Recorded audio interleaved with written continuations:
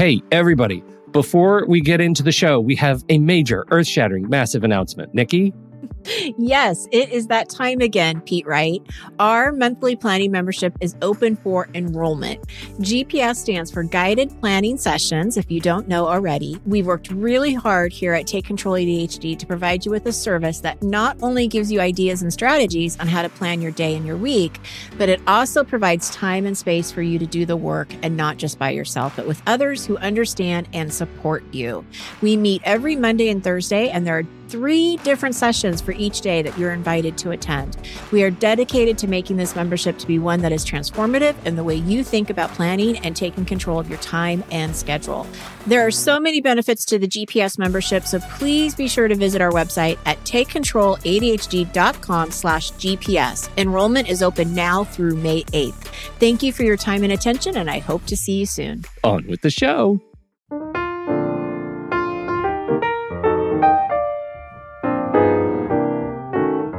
Hello, everybody, and welcome to Taking Control, the ADHD podcast on True Story FM. I'm Pete Wright, and I'm here with Nikki Kinzer. Hello, Nikki. Hello, Pete Wright. How you feeling? Great. How are you? I'm feeling great and positive and Awesome. well-planned.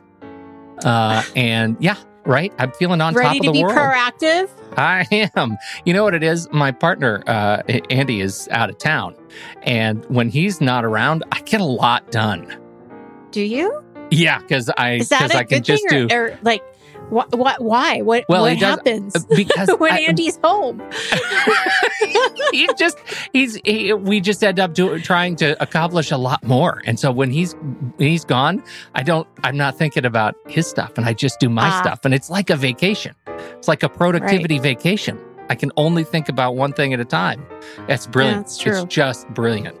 And we're going to be talking all about planning and productivity. Today, we're starting our not really starting, I guess we're continuing our little productivity series. Yes. April productivity celebration. Stuff. Productivity Palooza. And we're starting with what to avoid when planning your week. Not how to plan your week, but what not to do when planning your week. And I think it's going to be super useful. But before we do that, head over to takecontroladhd.com. Get to know us a little bit better. You can listen to the show right there on the website or subscribe to our mailing list right there on the homepage, and we'll email you with the latest episode each week. Connect with us on Twitter or Facebook at Take Control ADHD. And if this show has ever touched you or helped you make a change in your life for the better, if you've ever found you understand your relationship with ADHD in a new way, please consider supporting the show directly through Patreon. Patreon is listener-supported podcasting. With a few dollars a month, you can help guarantee we continue to grow the show, add new features, invest more heavily in our community.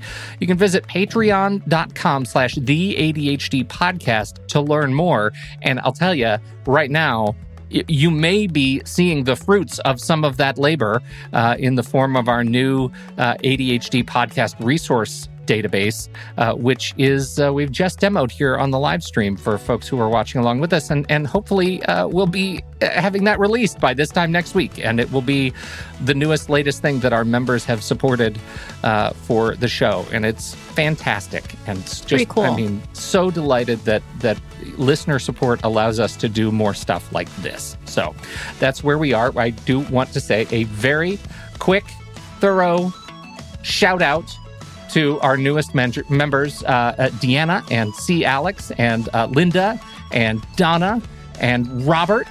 And I think these are just people who signed up over the weekend. Like, thank you so much. What are you doing with your weekend? Signing up and supporting us. I'm like humbled by the attention that you all are giving us here. So thank you to our new members and old. Again, patreon.com/the ADHD podcast to learn more. Do we have other announcements? Well, we always have study hall. Every Thursday afternoon is available. So check out the website if you'd like to join us in study hall and work with fabulous people alongside you and get some stuff done. Yes. And I'm going to talk about GPS, the workshop, a little bit later, because it all has to do, the workshop has to do with planning, and we're talking about planning. So that's coming up. Oh, good. All right. Well, let's get to it, Nikki. Let's talk about what to avoid when planning your week.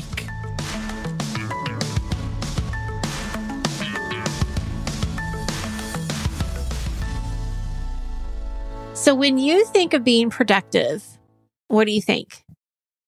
What does it mean? Oh, okay. I'm going to go back to our organizing definition.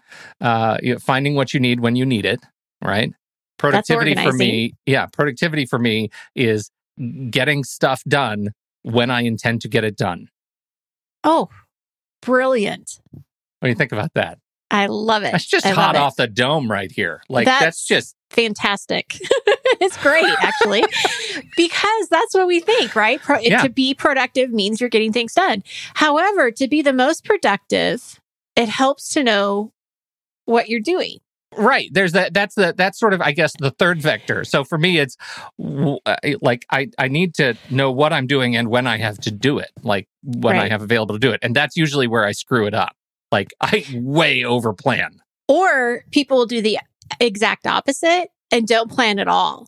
They'll skip the planning piece and they go straight to work. So it's not a happy medium, right? It's either you don't plan and you go straight to work, or you overplan and you still don't get the work done because you probably have overplanned, right? Yeah, so there's this not a happy place. So we want to find a happy place. But the problem with planning that I have found with my clients is that it's really overwhelming, especially when you don't know what you're doing, where to start. Everything feels urgent. You're looking at several tasks on different task lists that are everywhere: paper, computer, notes, right? I mean, it can be anywhere. So, of course, the work isn't always getting done, or the work is getting done, but it's on a very reactive type of mode, and you're not very proactive. So, this is the thing. When we don't plan, it's almost like you're playing darts in the dark. Imagine that for a moment. Yeah.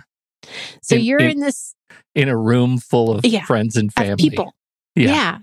So, yes, exactly. So you've got the lights off and you're just throwing darts and you are hoping that you don't get your wife or your child or... I think you just described the plot of like Saw 7 or The Purge 9. That's right. Yeah. Well, to get your target is pretty slim. We know that, right? So we want the lights on. Yeah. We want to flip those lights on. Get the lights on. Yeah. That's right. So that's what we do with planning. So today, what I want to do is just share with you a few ideas on what to avoid when you're planning your week, and really hope that it gives you some different insights on how to plan. And, let's go with this and see what you think. And if you have questions, I know that Pete will ask them, because that's what you do. That's right. All right. So where do you start? Okay. Number one thing that you don't want to do is not have a standing appointment to plan your week. Sure. Okay. So the problem with not having kind of a regular time that you do this, and I'm not saying that it's a regular time all the time. I mean, we know that inconsistent behavior is not usual for the ADHDer. But when you don't have any type of time scheduled or intended to do this, the likelihood of you ever getting any planning done is really, really, really slim. Super slim. So we want to have some kind of thought process where you're thinking, okay, when does it make sense for me to plan out my week?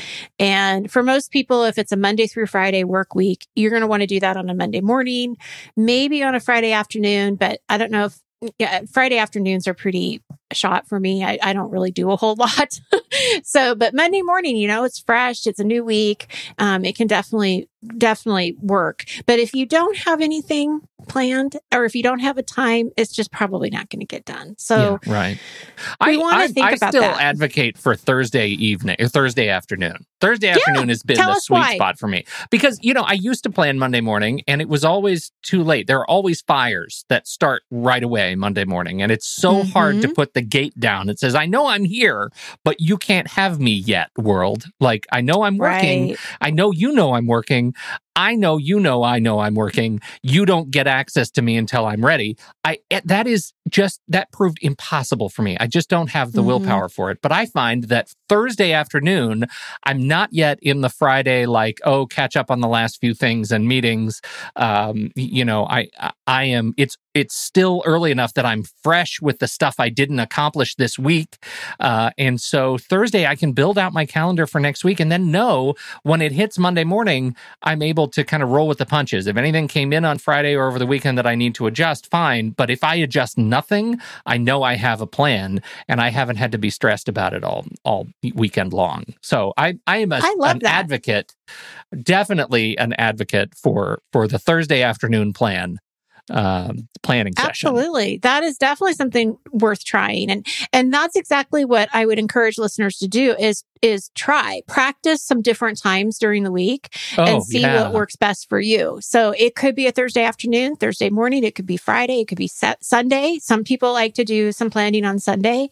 So I definitely say go into it with, a practice kind of curious mentality of where you'll get it done. Because if you find that you schedule it and you're not getting it done on a Thursday afternoon, or like what Pete said, I tried doing it Monday mornings and it just wasn't getting done, then we want to try something different. Then we want to see, okay, this isn't happening. I'm not getting it done. So I'm going to change the time and I'm going to see how this works. So we want to keep experimenting on something that will work most of the time. Right. Yeah, and I think that's the thing you're fighting against there is that our instinct is, well, it didn't work for me to do my planning on Monday morning. I guess planning doesn't work for me. I can't plan. That would be the wrong lesson to get out of this. It took me years to figure out Thursday would work for me. I tried Sunday. There were invariably too many like family demands, family dinner, those kinds of things for me to get it in my head.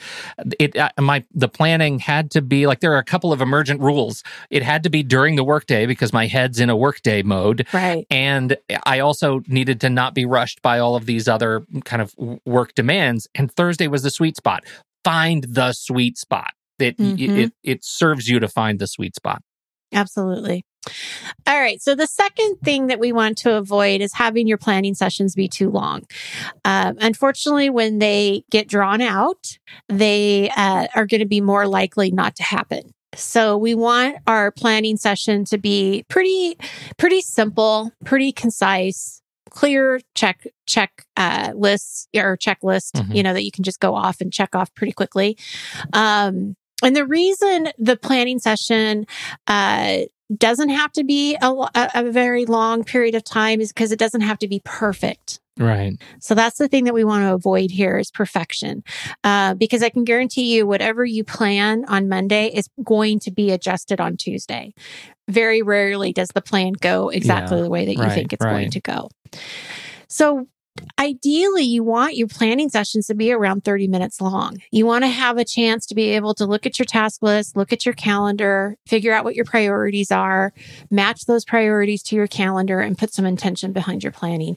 But we really only need to do it for about 30 I would minutes. say that once you get started planning and you start doing it, like, I've been doing it now for a number of years on Thursday at 4:00, and I have it in my calendar blocked out 4 to 4:30. It rarely takes me more than 10 or 15 minutes. Right. That's exactly true. And I'm glad you say that, because the more it's a habit and the more you keep up with your task list and you're keeping up with everything, it doesn't take very long. So at the beginning, it's probably going to take longer than 30 minutes just because you're getting used to what it is that you need to look at.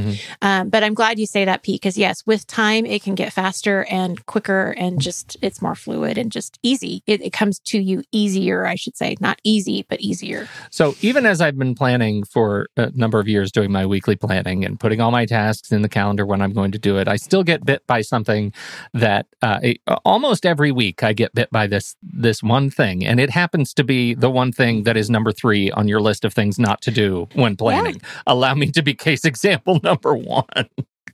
Please tell people what this is. It is. What's number 3? You get in there, you start planning, you're feeling good about planning, you're moving tasks around, and then you see that one task, and you know that task. That task is the one that says, yes, do me now. You can do it. Just do it now. I'm fine. You just knock it out. It'll take you 2 minutes. Don't worry. It'll be great. And you say, okay, task. I think I can do it. I think I can sneak I've it got your in. back. Yeah, I think I can do it. I think I can do it. And then you start doing the task. And that 2 minutes turns into 5 minutes, turns into a half hour. And before long, you've started working for your day and you have not planned. Am I saying it about right? Is that the experience? Oh, it's right on. Oh my goodness. Yes, absolutely.